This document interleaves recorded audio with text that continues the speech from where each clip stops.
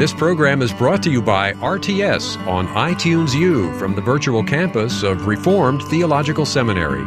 To listen to other courses or to access other materials from RTS, please visit us at itunes.rts.edu. For information on how you may obtain an accredited Master of Arts in Religion degree with online courses, please visit us at virtual.rts.edu.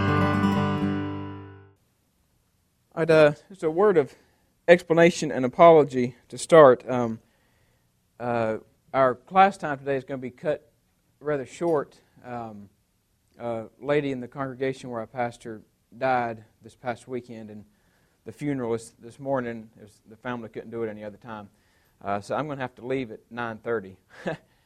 So we have about 30 minutes of lecture, and then y'all are free to sit and discuss covenant theology amongst yourselves. And we'll pick back up next week. I do apologize. Some family coming in from out of town couldn't do it any other time. But anyway, so we'll go ahead and get started and go for about 30 minutes, and then we'll have to break early. Last week, if I remember correctly, we had gotten to we were working through the Noahic covenant, and we had said that even as you start into that covenant, that two things are rather clear. First of all, Noah is a man who's saved by the gracious initiative of God. God comes and turns Noah's heart, and then Noah is found to be righteous because of God's work.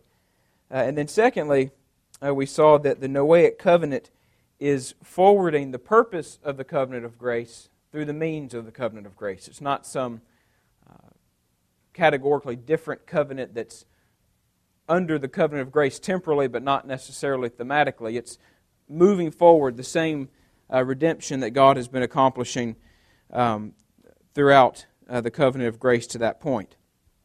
We had seen those things last week. It was very clear that the Noahic covenant is a gracious covenant. It's part of the covenant of grace in every way. But it's also, you note as you work through the Noahic covenant that just as it's clear that grace is at work in Noah and through Noah, it's also clear that Noah has been given work that he needs to do.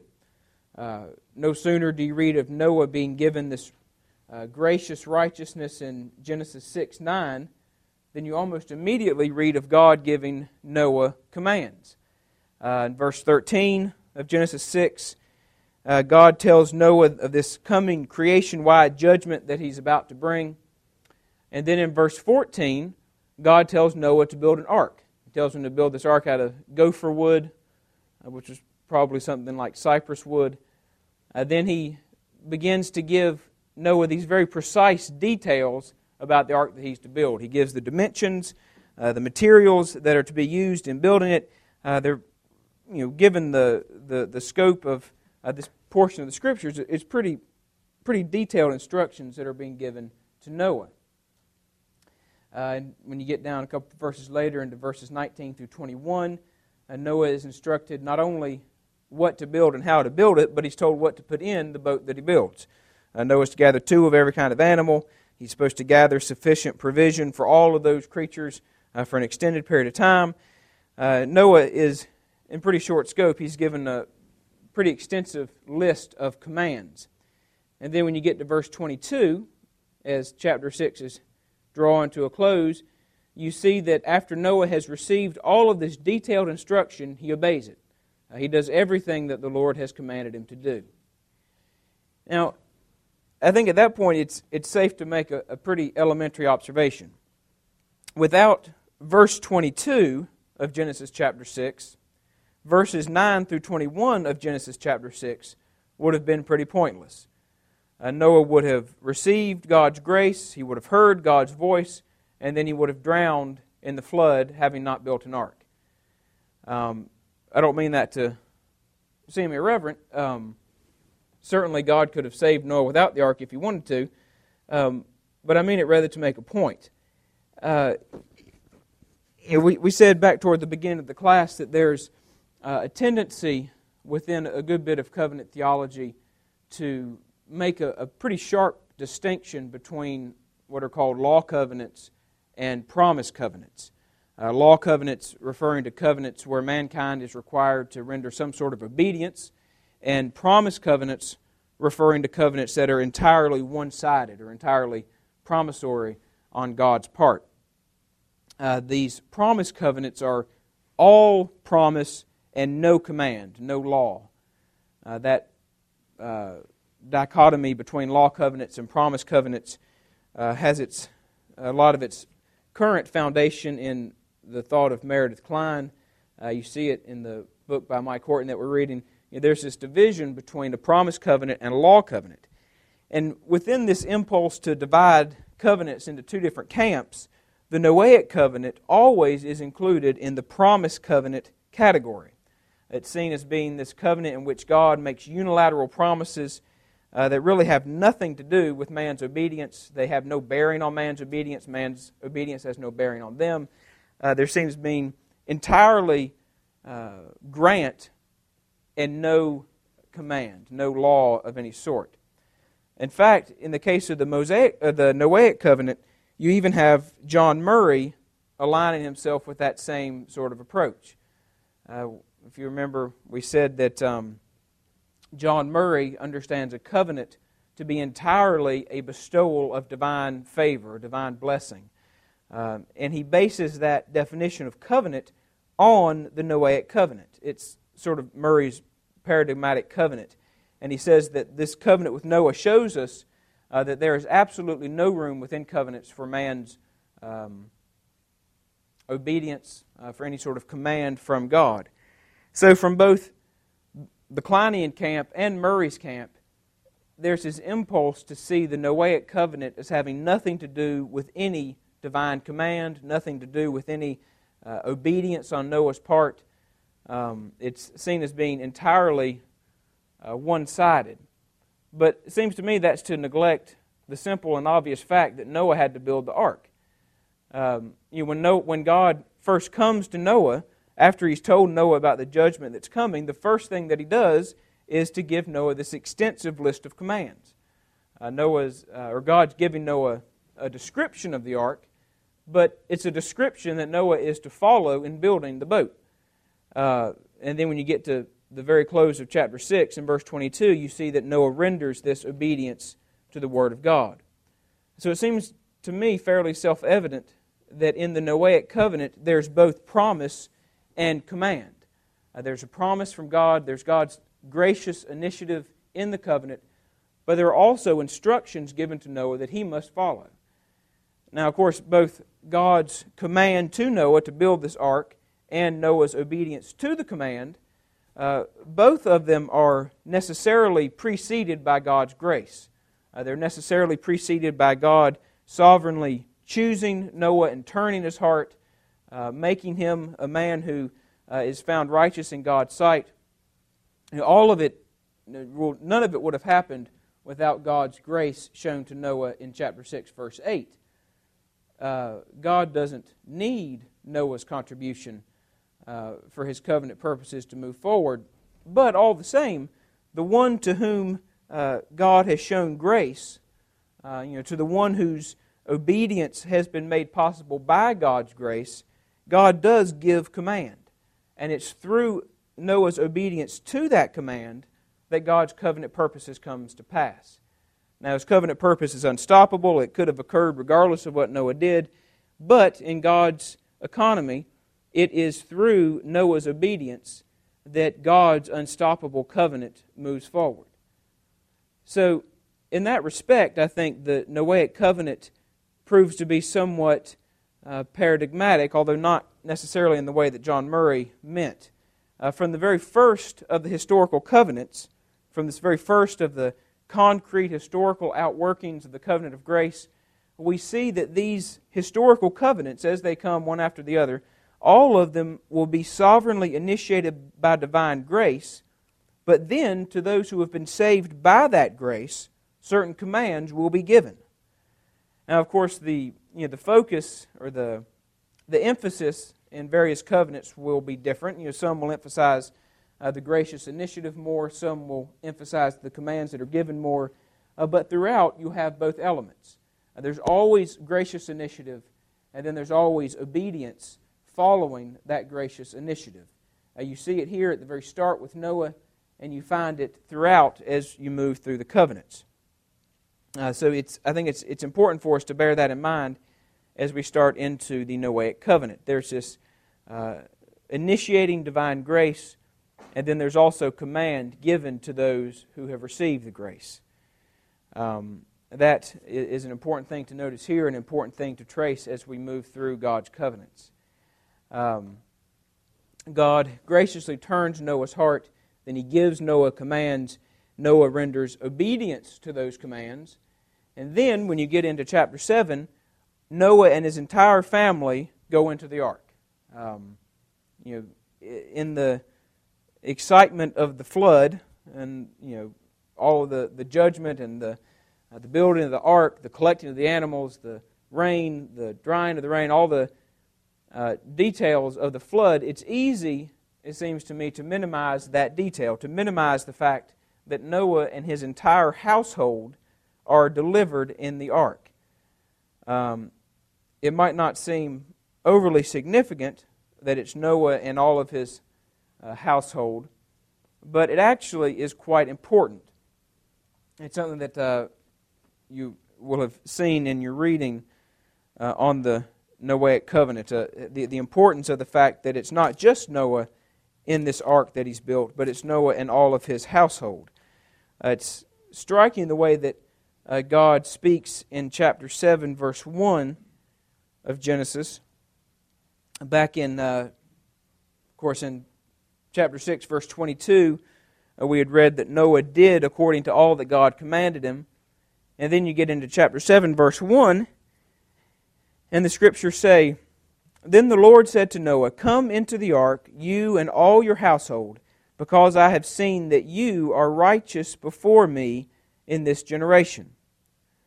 Now, if you were reading in the Hebrew where some of the particulars of the grammar are more noticeable, then you'll see that when God says, "Come into the ark, you and all your household, because I have seen that you are righteous before me," the "you" there is in the second person singular.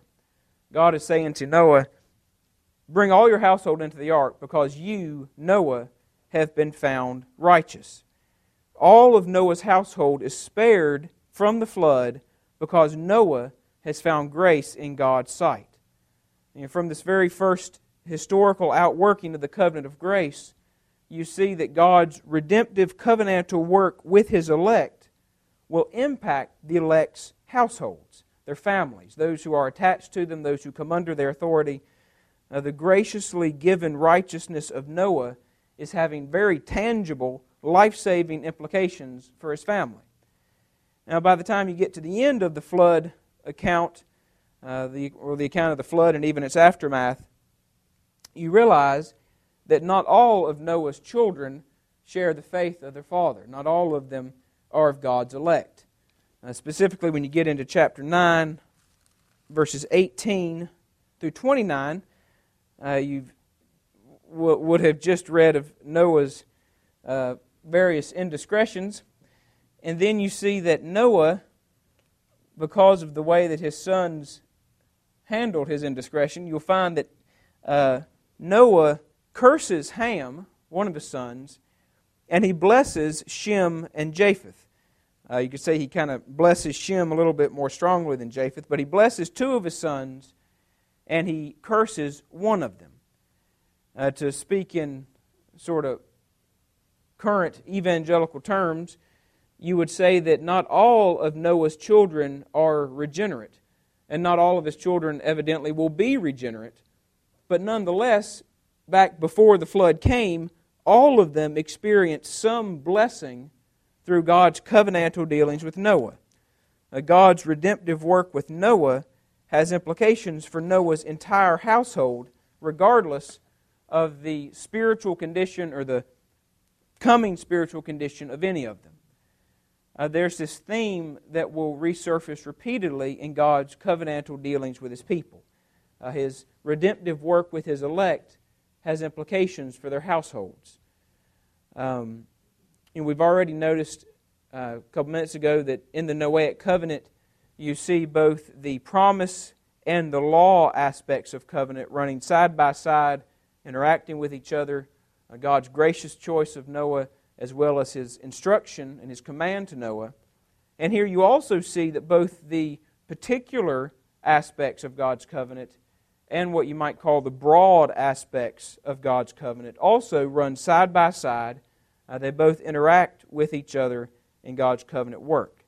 Now, on the one hand, the Noahic covenant is exceedingly particular. Out of all of humanity, out of all of the men who were on the earth at the time, God chose one man.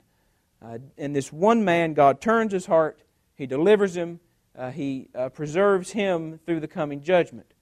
Out of the entire mass of humanity at that time, one man is made pleasing in God's sight. It's hard to think of something that's more particular than that.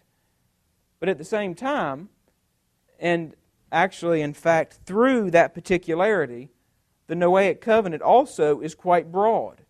God's redemptive work with this one man has very clear, tangible, preserving implications for that one man's entire household. For some within Noah's household, that those preserving implications will later be improved into redemptive implications, redemptive blessings. For others within Noah's household, they won't be. But regardless of what happens later, God's redemptive work with Noah and through Noah has implications for Noah's household. So just as the Noahic covenant shows us that God's covenant can be both law and command at the same, or both promise and command at the same time, we also see that God's covenant is both particular in its redemption and broad in its implications. There's no dichotomization between the two. God's covenant that redeems a very particular, very specific group of people, the elect, has implications beyond simply the elect. So, thus far it seems that we have seen that the Noahic covenant is paradigmatic for all of God's covenantal dealings in at least those two ways. On the one hand, God's covenant of grace involves both graciously given blessings to His people and the resulting obediential response from His people. That's one way in which it's paradigmatic. The other way is that God's covenant is both particular in its redemption and broad in its implications. Those are two themes that we can find in the Noahic covenant and that we'll continue to see given greater detail as we move through God's covenantal work in the Scriptures.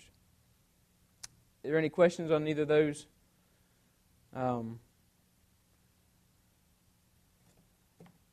don't know what any of those two observations. On the first one, those who typically sort of assume the Noahic covenant is entirely promissory. How do they handle it?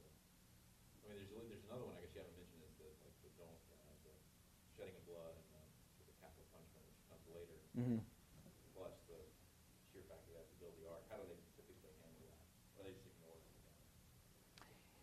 How can they not see that as at least some semblance of an obligation on Noah's part to effectuate God's promises to redeem? He has to build a boat to be saved. So. Well, they normally just stop before you get to before you would even get to the building of the ark. The focus is entirely on God choosing Noah and showing him grace and telling him to build the ark so that he's spared. They tend to not handle it by distorting it, but handle it by ignoring it. I don't mean that to be uncharitable, but it just generally isn't addressed. And then you certainly do, as you get post-flood, you continue to see some commands that are given that likewise aren't necessarily dealt with too much.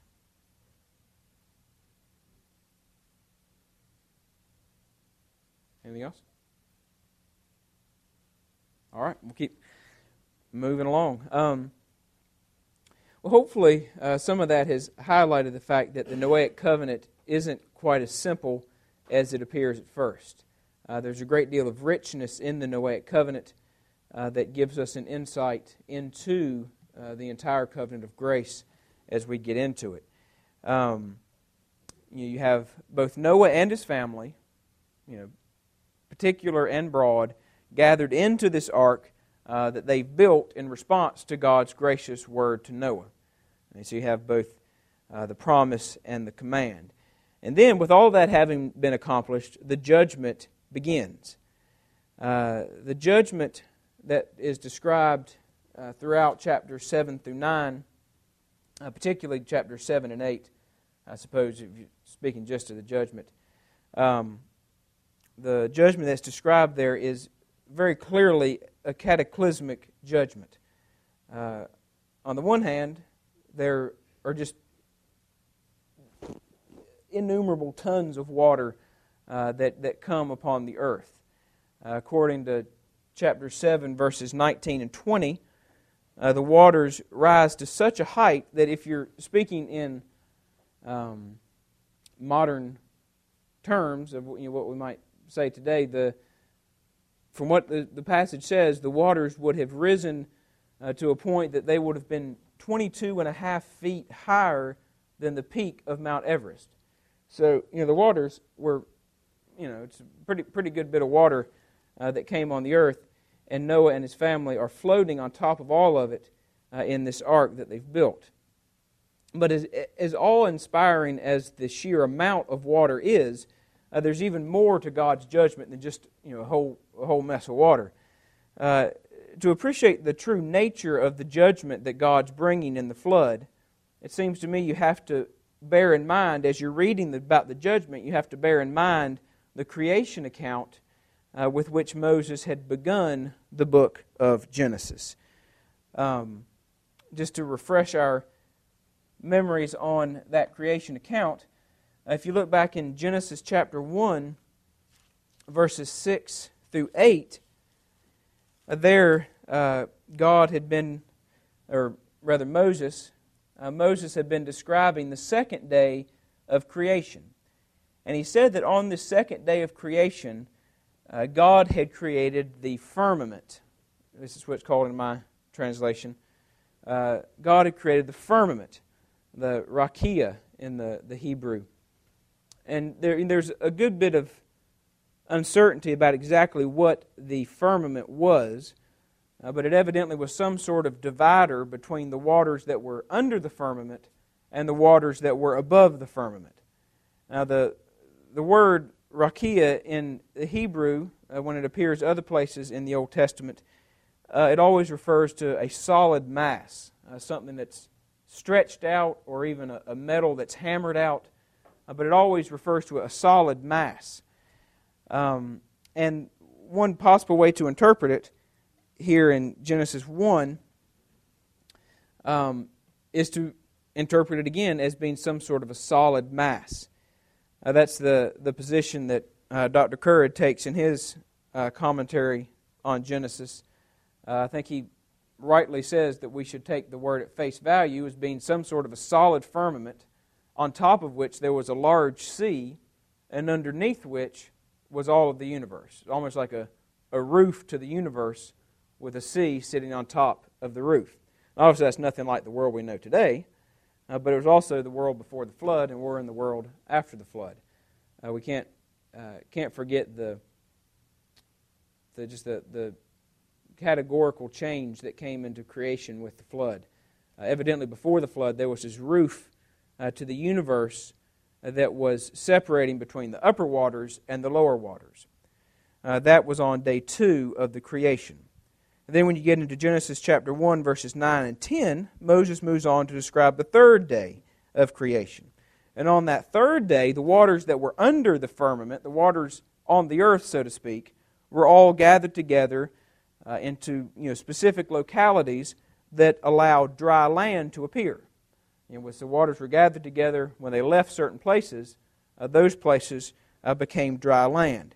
So over the course of the second and third day of God's creation, God had taken what evidently had been this massive watery earth, and He had created first a firmament to separate between the lower waters and the upper waters, and then He had gathered the lower waters into very specific locations so that you had what we would call oceans today, and then dry land.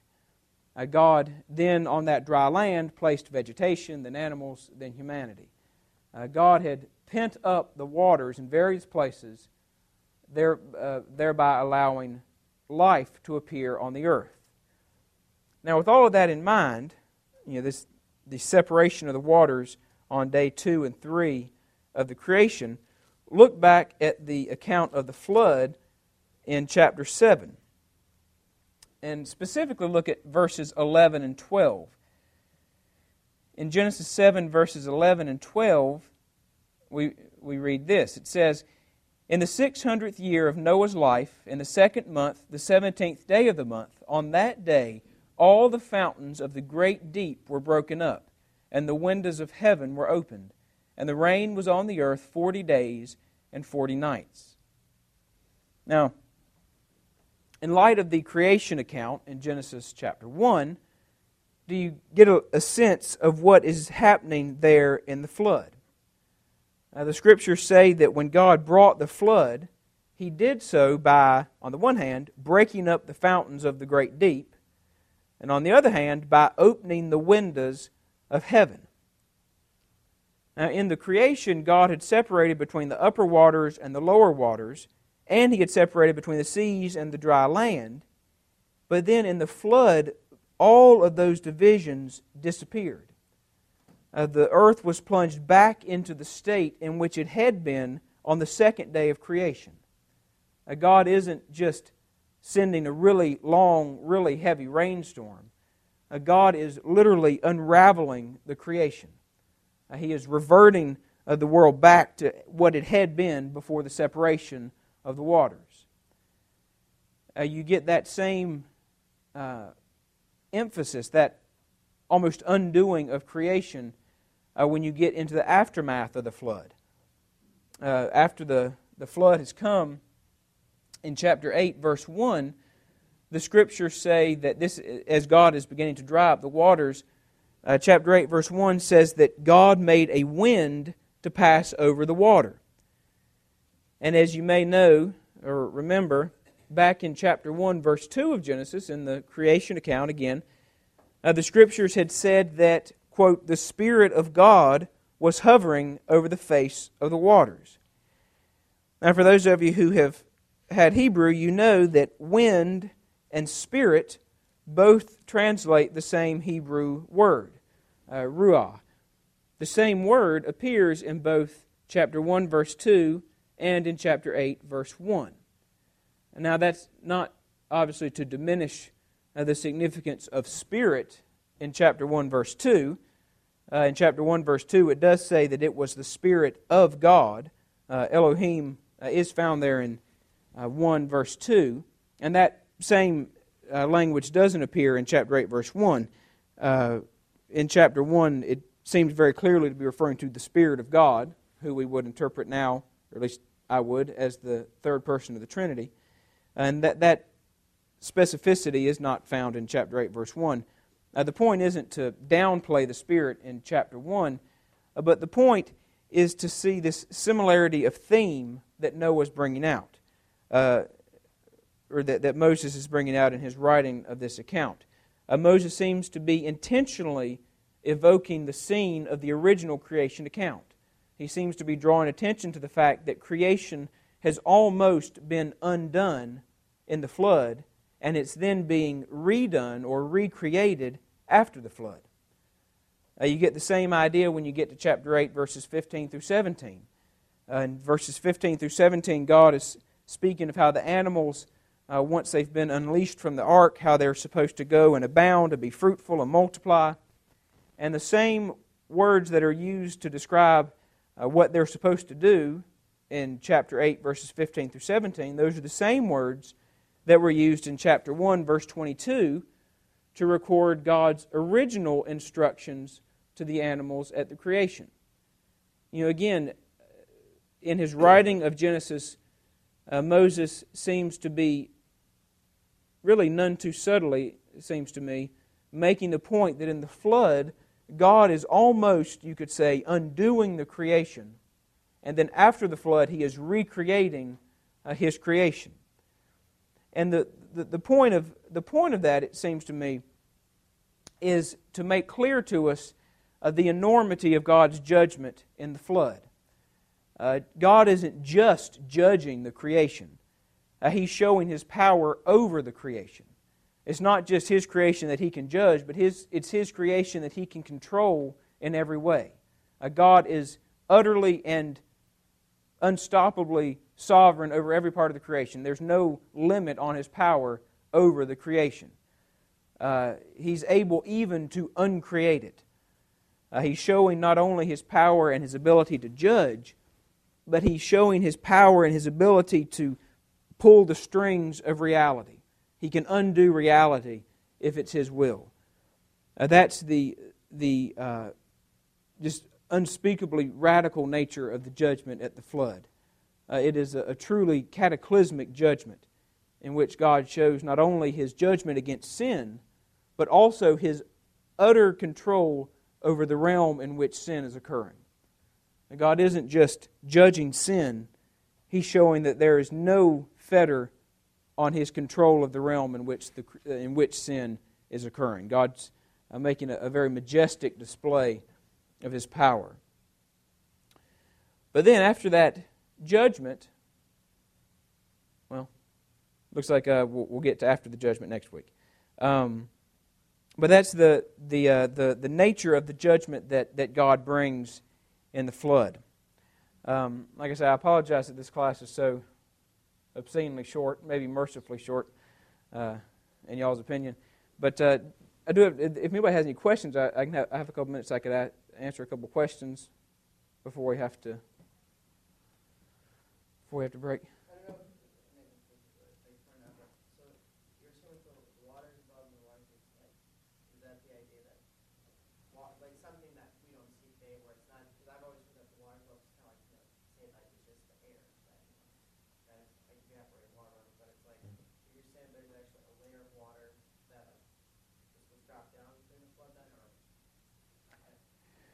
Well, it's one of those areas in the early chapters of Genesis where there's a great deal of uncertainty, and a lot of times you do get the interpretation, even that the waters above are essentially just rain clouds, and the firmament is the air between the ground and the rain clouds, and it's, I suppose it's hard to speak with unshakable certainty, but the word that is used every other time it's used, it does refer to a flat, hard, solid mass.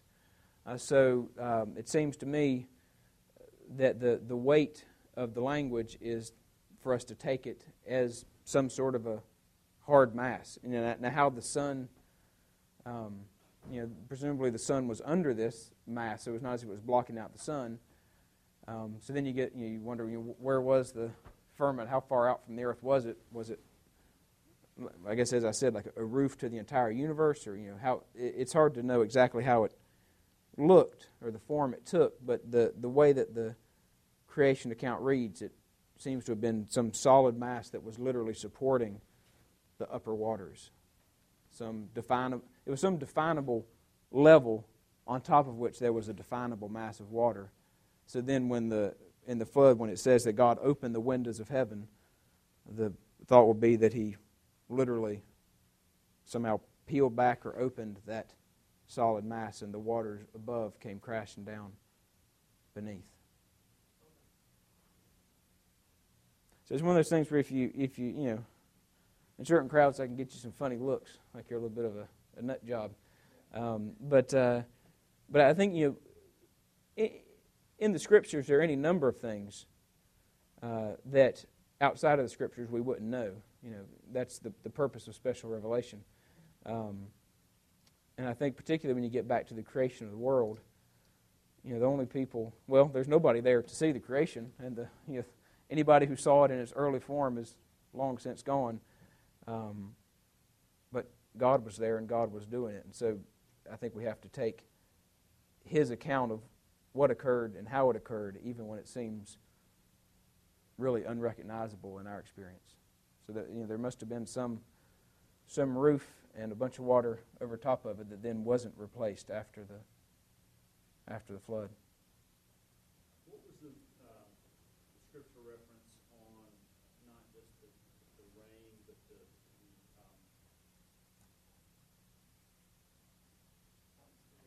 but the fountains? It's in chapter 7, 11, and 12. It's that whole account of the...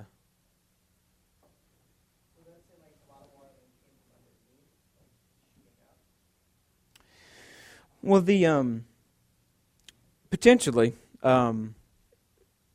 it seems that the point that to me the point that's being made is that whatever it was that had been holding, when the lower waters had been divided into the seas and the dry land, whatever it was that was pinning them up was broken down, and they came crashing back into place.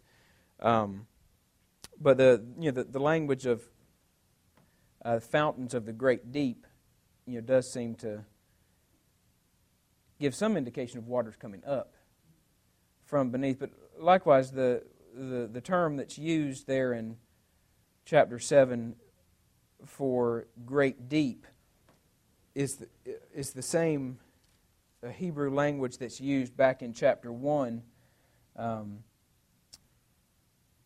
in verse 2, where it says that it says that the earth was without form and void, and darkness was on the face of the deep. It's the same Hebrew term is used in both places, which lends you to think that whatever this great deep was in chapter 7, it's the same waters that were being mentioned in verse 2 of chapter 1, and the account never says that those waters were submerged under the earth in any way, but rather that they were pent up. So when it says that the fountains of the great deep were broken up, at least my reading of it would be that since it's these same waters, and rather than being submerged, they've been either put above or pent up below, that what's being communicated in chapter 7 is that the divisions below were destroyed, and they all came back.